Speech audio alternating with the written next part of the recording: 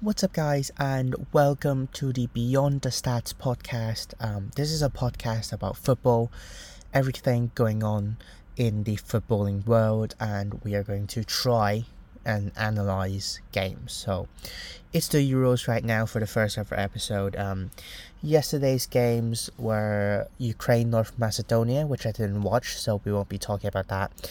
Belgium versus Denmark and Netherlands versus Austria. So we'll be talking about the two games that I watched yesterday, and we are going to preview today's games, which is Sweden versus Slovakia, and then the two Group D games, so Croatia, Czech Republic, and then England versus Scotland. So let's get started here with the second game of last night, Belgium versus Denmark. A really fascinating tactical battle, I think. I thought Denmark played better the entire game, and it's really interesting because the first game Denmark played, they played a 4-2-3-1 with Eriksen playing as a kind of centre attacking mid, playing as a 10, and obviously because of his heart problems he couldn't play. So they reverted to a 5-back. So they played who did they play? They played Vestergaard and Christensen at centre back alongside the captain, and they played ahead of Schmeichel, Daniel Vass, and the Atlanta right wing back who played left wing back. I don't know how to pronounce his name, so he played left wing back, and it's really interesting because Delaney and Højbjerg, who are two, we know them as defensive midfielders, they pushed really high and pretty wide as well. And what I noticed in the first half is that Delaney was playing almost like a 10 at times, which is very interesting because we don't associate Delaney with being a 10, maybe an 8.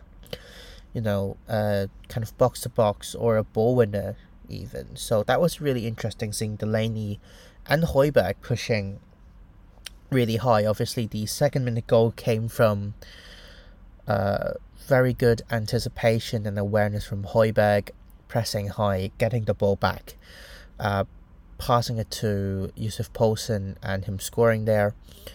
So yeah, it was really interesting in the midfield, and I feel that this tactic of pushing high and wide was particularly impressive in the first half because Belgium played with two deep-lying midfielders. So Dendoncker is more of a centre-back, a defensive mid type of player. So he's a ball winner. Obviously, he'll stay back. And then they played with Tielemans, who at club level is a kind of box-to-box player, but last night he was playing basically as a deep-lying midfielder, kind of spraying balls to Lukaku and to Carrasco and to Mertens.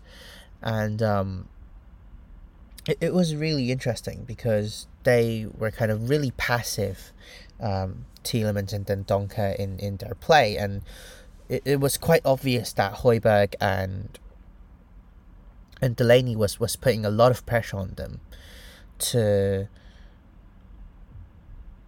kind of push them, and they had to revert to long passes. The tempo of the Belgian team really just didn't get going, and strike force as well I thought was really impressive. Braithwaite and Poulsen, really two really great players. They were very good at running behind the Belgian defense, and obviously Vertonghen and Alderweireld, they aren't the quickest, so they're pretty slow, and I thought Braithwaite and Poulsen did a fantastic job running in behind and basically just causing a lot of problems for the Belgian defense in the first half. And Damsgaard I thought was really impressive as well. The Sampdoria winger, he was great, very energetic, quite pacey, quite technical player, caused the right-hand side of the Belgian defence some trouble yesterday.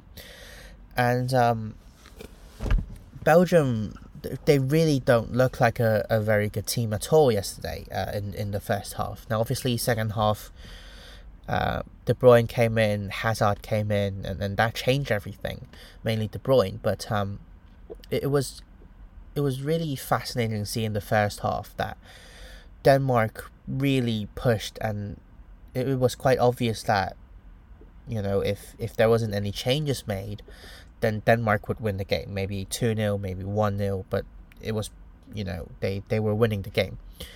And the kind of Belgian, there was a very obvious and very important kind of space in between the Belgian deep lying midfielders and the attackers. So there was not really a player there to link the midfield and the attack, because Carrasco played quite wide. Mertens, I think, was the one that was most close to being, or the closest to being, a kind of linking player, but he was a right inside forward, a right hand sided player. And Hazard was the wing back. Thorgan Hazard was the wing back alongside Meunier, and obviously were wing back, so they wouldn't link. Now Tielemans was he had to deploy because Delaney and Højbjerg was pressing, so he couldn't be that link as well. And they needed someone to penetrate the defense. They needed someone that could attract attention, so that Tielemans or whoever can get into some space, basically. Because in the first half, the attacking patterns were basically the centre backs, Alderweireld or Vertonghen or Denaire or even Courtois.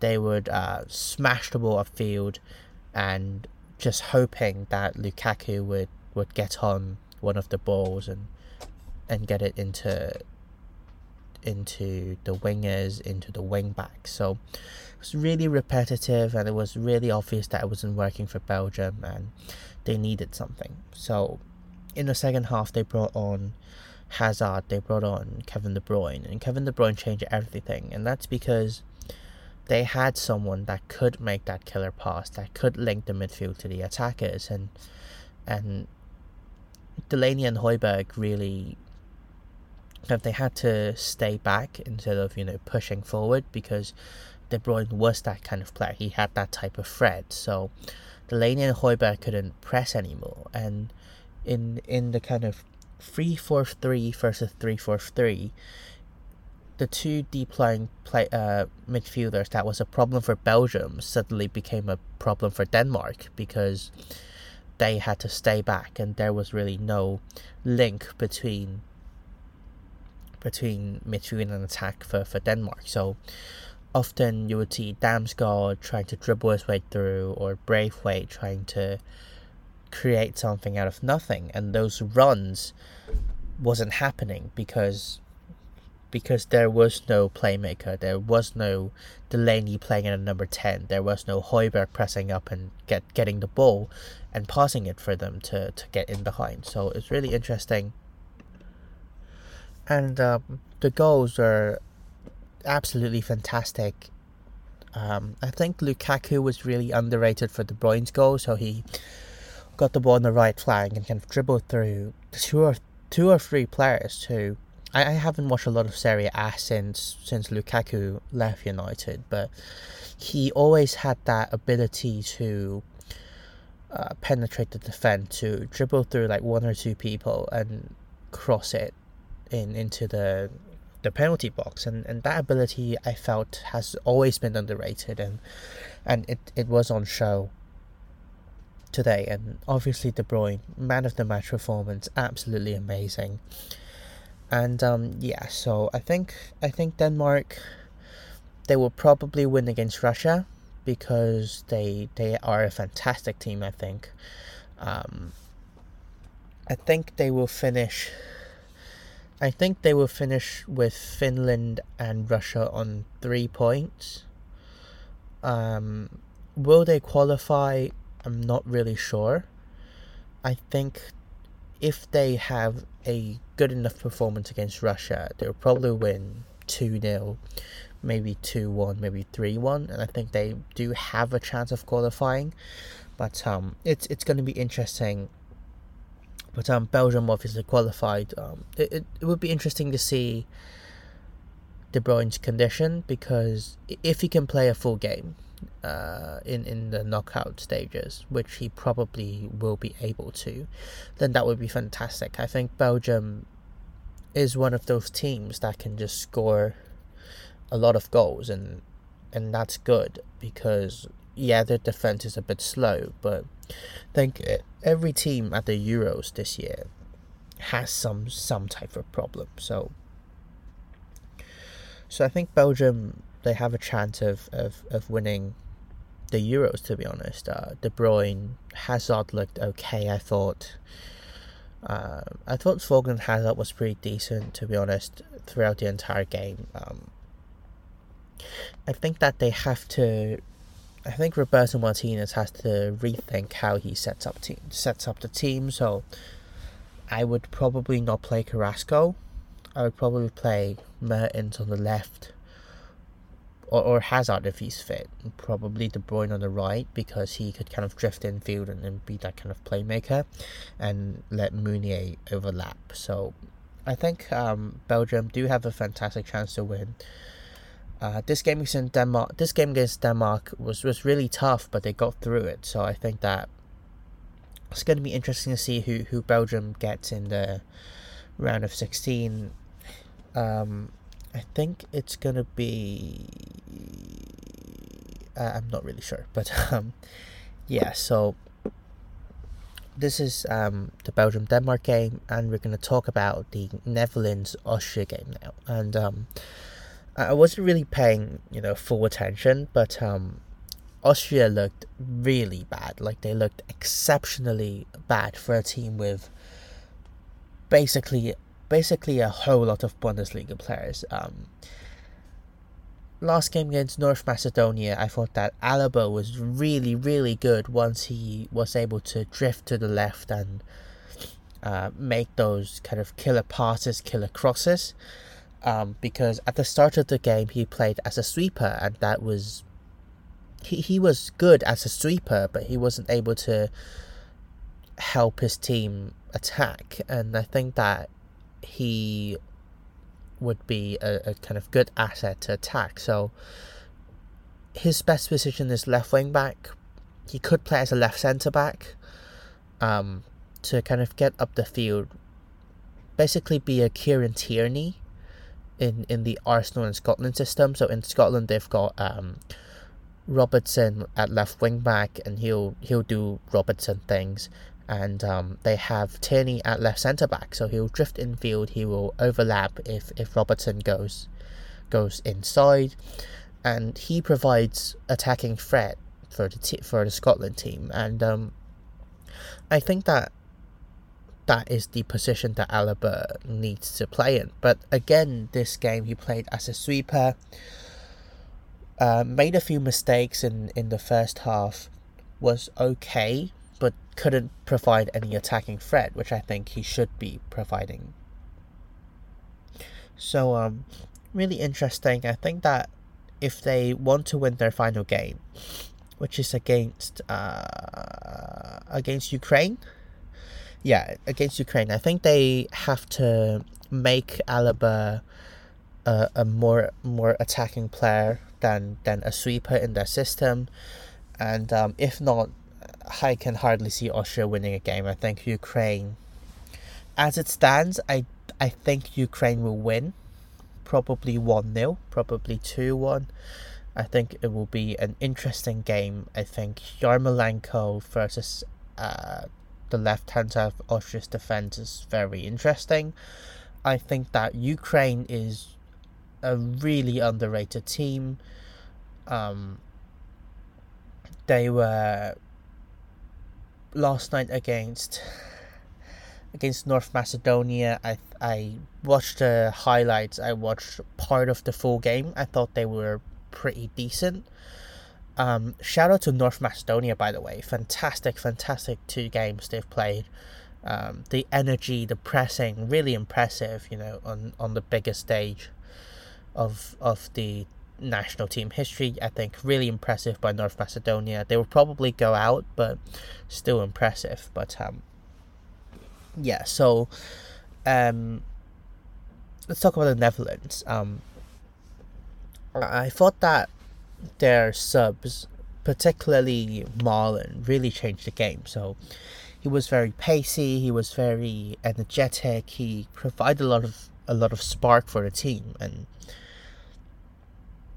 yeah, he obviously got that assist after being passed in behind by Memphis Depay, and I thought Memphis Depay was pretty decent. He missed a few chances, but his finishing has to improve. But his link-up play, his play has been fantastic. I think that Dumfries, obviously a very fantastic player, but I think De Jong is incredibly important. I think he is the most important player for this Netherlands team. He has a certain elegance to his game, and he anchors the midfield fantastically. I think that the Netherlands are one of the teams that can go far, and the reason is that I think they have a certain kind of unity in their play that we don't see from, for example, Belgium. I think that they have a really good defense. So, for example, this game they played Blind, De Ligt, and De Vrij. They had Ake on the bench. Those four defenders, I think, are pretty good. I think the 3 starting defenders are fantastic. De Ligt, obviously, De Vrij is really good. Blind is good. Van Aanholt and Dumfries, 2 really decent wing backs for the Euros, and they've proven it so far. De Roon is really good, and I watched a game against, I forgot who it was against, but it was in the Champions League. It was in the Champions League, and he played really well that game, and I was impressed ever since. And De Roon is really good as a ball winner. He anchors, he screens ahead of the midfield, which is good. Wijnaldum, obviously fantastic, plays a more like a 10, instead of the role he plays for Liverpool, which is like an 8. De Jong is fantastic.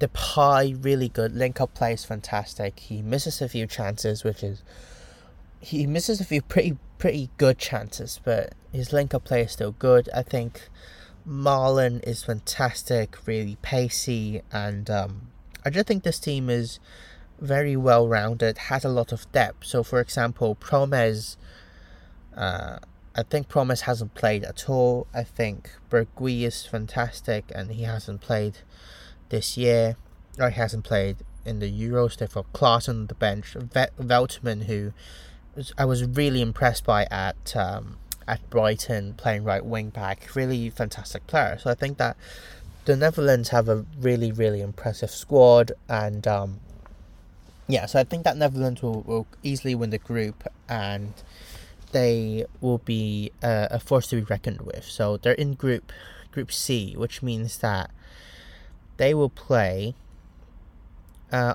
third from either Group D or Group E, which means they'll probably play like it's either going to be probably I don't know, maybe Czech Republic, maybe Croatia, maybe Scotland, maybe Slovakia, maybe Poland, I don't know. But I think they'll easily win that, and then when they progress through, they will probably face maybe a Russia, maybe Wales, and I think they will progress through that as well. And then that's the semis. So going to the semis, they're probably facing Spain or England, I think. So that's going to be a very good game, I think. The Netherlands, I think they will be a force to be reckoned with. I think they will at least get 4th. So yeah, Austria has to improve. They have a bunch of good players. Really impressed by Lima and Liner. So the two kind of right hand sided players, I was really impressed by in the Bundesliga, and pretty good also in the Euros. But yeah, they have to improve if they want to qualify for the round of 16. So yeah, that's the two games reviewed yesterday, and we are going to get into some predictions and previews for tonight's game. So Sweden-Slovakia, I think that Slovakia will score. I think that it will probably come. I think it will probably score. Probably come from a Mac or a Hamsik. I think. I think Sweden. It's either going to be a Sweden win or it's going to be a draw. I don't really see Slovakia winning this, because obviously Slovakia won against Poland, but Poland were down to 10 men. Poland was absolutely awful. So I think that Sweden's going to win. It's probably going to be 2-1, or it's going to be a 1-1 draw. So I think that Danielsson and Lindelof for Sweden, very impressive at the back. I've watched a lot of United games, and I haven't seen Lindelof like this, and it's probably because Sweden play a very low block. They have a 4-4-2 shape, so it's 2 blocks of 4. I'm not going to say easier, but it's certainly not harder than United's high line for a defender to defend. So I think Lindelof suits this kind of Sweden system more. Danielsson was fantastic last game. He deflected a bunch of stuff in the 0-0 draw of Spain. They've got very decent creative players. Forsberg, Alexander Isak was fantastic last game. They've got Sebastian Larsson, who can bang in free kicks. I think that they'll easily qualify as the second place team, which means that I think they will win against Slovakia, and they'll probably win against Poland as well. So that's Sweden, Slovakia, Croatia, Czech Republic. I think it's going to probably be a draw. I think probably 1-1, or maybe if we have a really interesting game, a really open game, then maybe 2-2. But I'm seeing this as a draw because Czech Republic really surprised me against Scotland. I thought they were pretty good. Patrick Schick, obviously fantastic player, but they've got some kind of good players around him as well. Krau and Soucek in the double pivot, very good. Kufau, we know of him from West Ham. He's fantastic as well. Will bomb up and down the pitch, very energetic. I think their entire team is very energetic, very decent. Croatia, disappointed kind of against England, but they only conceded 1 goal, and that was a fantastic play by Calvin Phillips. So Modric and Brozovic and Kovacic obviously has their qualities. They've got some really, really good attacking players in Perisic, in Rebic, a very good playmaker in Vlasic. So I think that they will probably score, and they will probably score this game as well. So I think it's going to be a draw. I really don't see either team winning this, or if Croatia improves massively, then probably they will edge it. But I'm seeing this as a draw. England versus Scotland, I think last game Kieran Tierney didn't play. If Kieran Tierney plays, I think that is interesting. I think Steve Clarke has to put McGinn at the number 10 spot. I think Forrest has to start at right wing back. I think Che Adams has to start up top. I see Scotland giving England a very tough game. I think England will probably win maybe 2-1 or maybe 1-0. I think Scotland will give England a very tough game because they actually have a good squad. So if I go to Photomob, which is an app with football results and stuff, and if I look at their predicted lineup, they've got David Marshall in goal. Jack Hendry at the back alongside Grant Hanley and Kieran Tierney on the left. Robertson is left wing back. Forrest, who played really, really good at right wing back. McTominay, Armstrong and McGinn will play in midfield. And Lyndon Dykes and Che Adams plays up top. So that's a really decent team. And I think if Steve Clarke sets them up right, then they will give England some massive problems. For England, I think Grealish has to start. I watched a Tifo football video a few days ago, I think, saying why Sterling started ahead of Grealish against Croatia. And while I do agree, I think that Grealish is too good of a player, and he is too good of a player not to start. I think this team has to have a space for Grealish. So going back to the FOTMOB predicted lineup, Grealish plays on the left and Sterling plays on the right. So I think that is right. I think Phil Foden would probably be better if he came off the bench. I think Mason Mount has to play. I think Phillips and Rice has to play. Not sure if Maguire starts, but I think Shaw is the right choice. I think that Kane will start, but I am not sure because his play style does not really suit this England team, and that's a problem. So I think that England will still win, but it's not going to be an easy game for England, and I think it's going to be close. I think, as I said, 1-0 or 2-1. So I do think that England will go far. I think they'll probably reach the semis if they win against, I think it's going to be France or Portugal. I think they will face one of them in the round of 16, I think, and that is really interesting. They'll be playing second from Group F, so it's Portugal or France or Germany. I think they do have a chance of winning against all three. I think France will be the toughest matchup for them. And I think that England, if they win this game, if they win the round of 16, then they will probably go on at least into the final. So yeah, it's going to be really interesting to see how Southgate sets up, how they try to set up against the remaining opponents. I think they will go through in first. And it's just, this Euros has been really interesting. And so this is going to be the end of today's podcast. Amateur podcast creator, so sorry for whatever I said or whatever. So thanks for listening, and I'll see you tomorrow. Goodbye.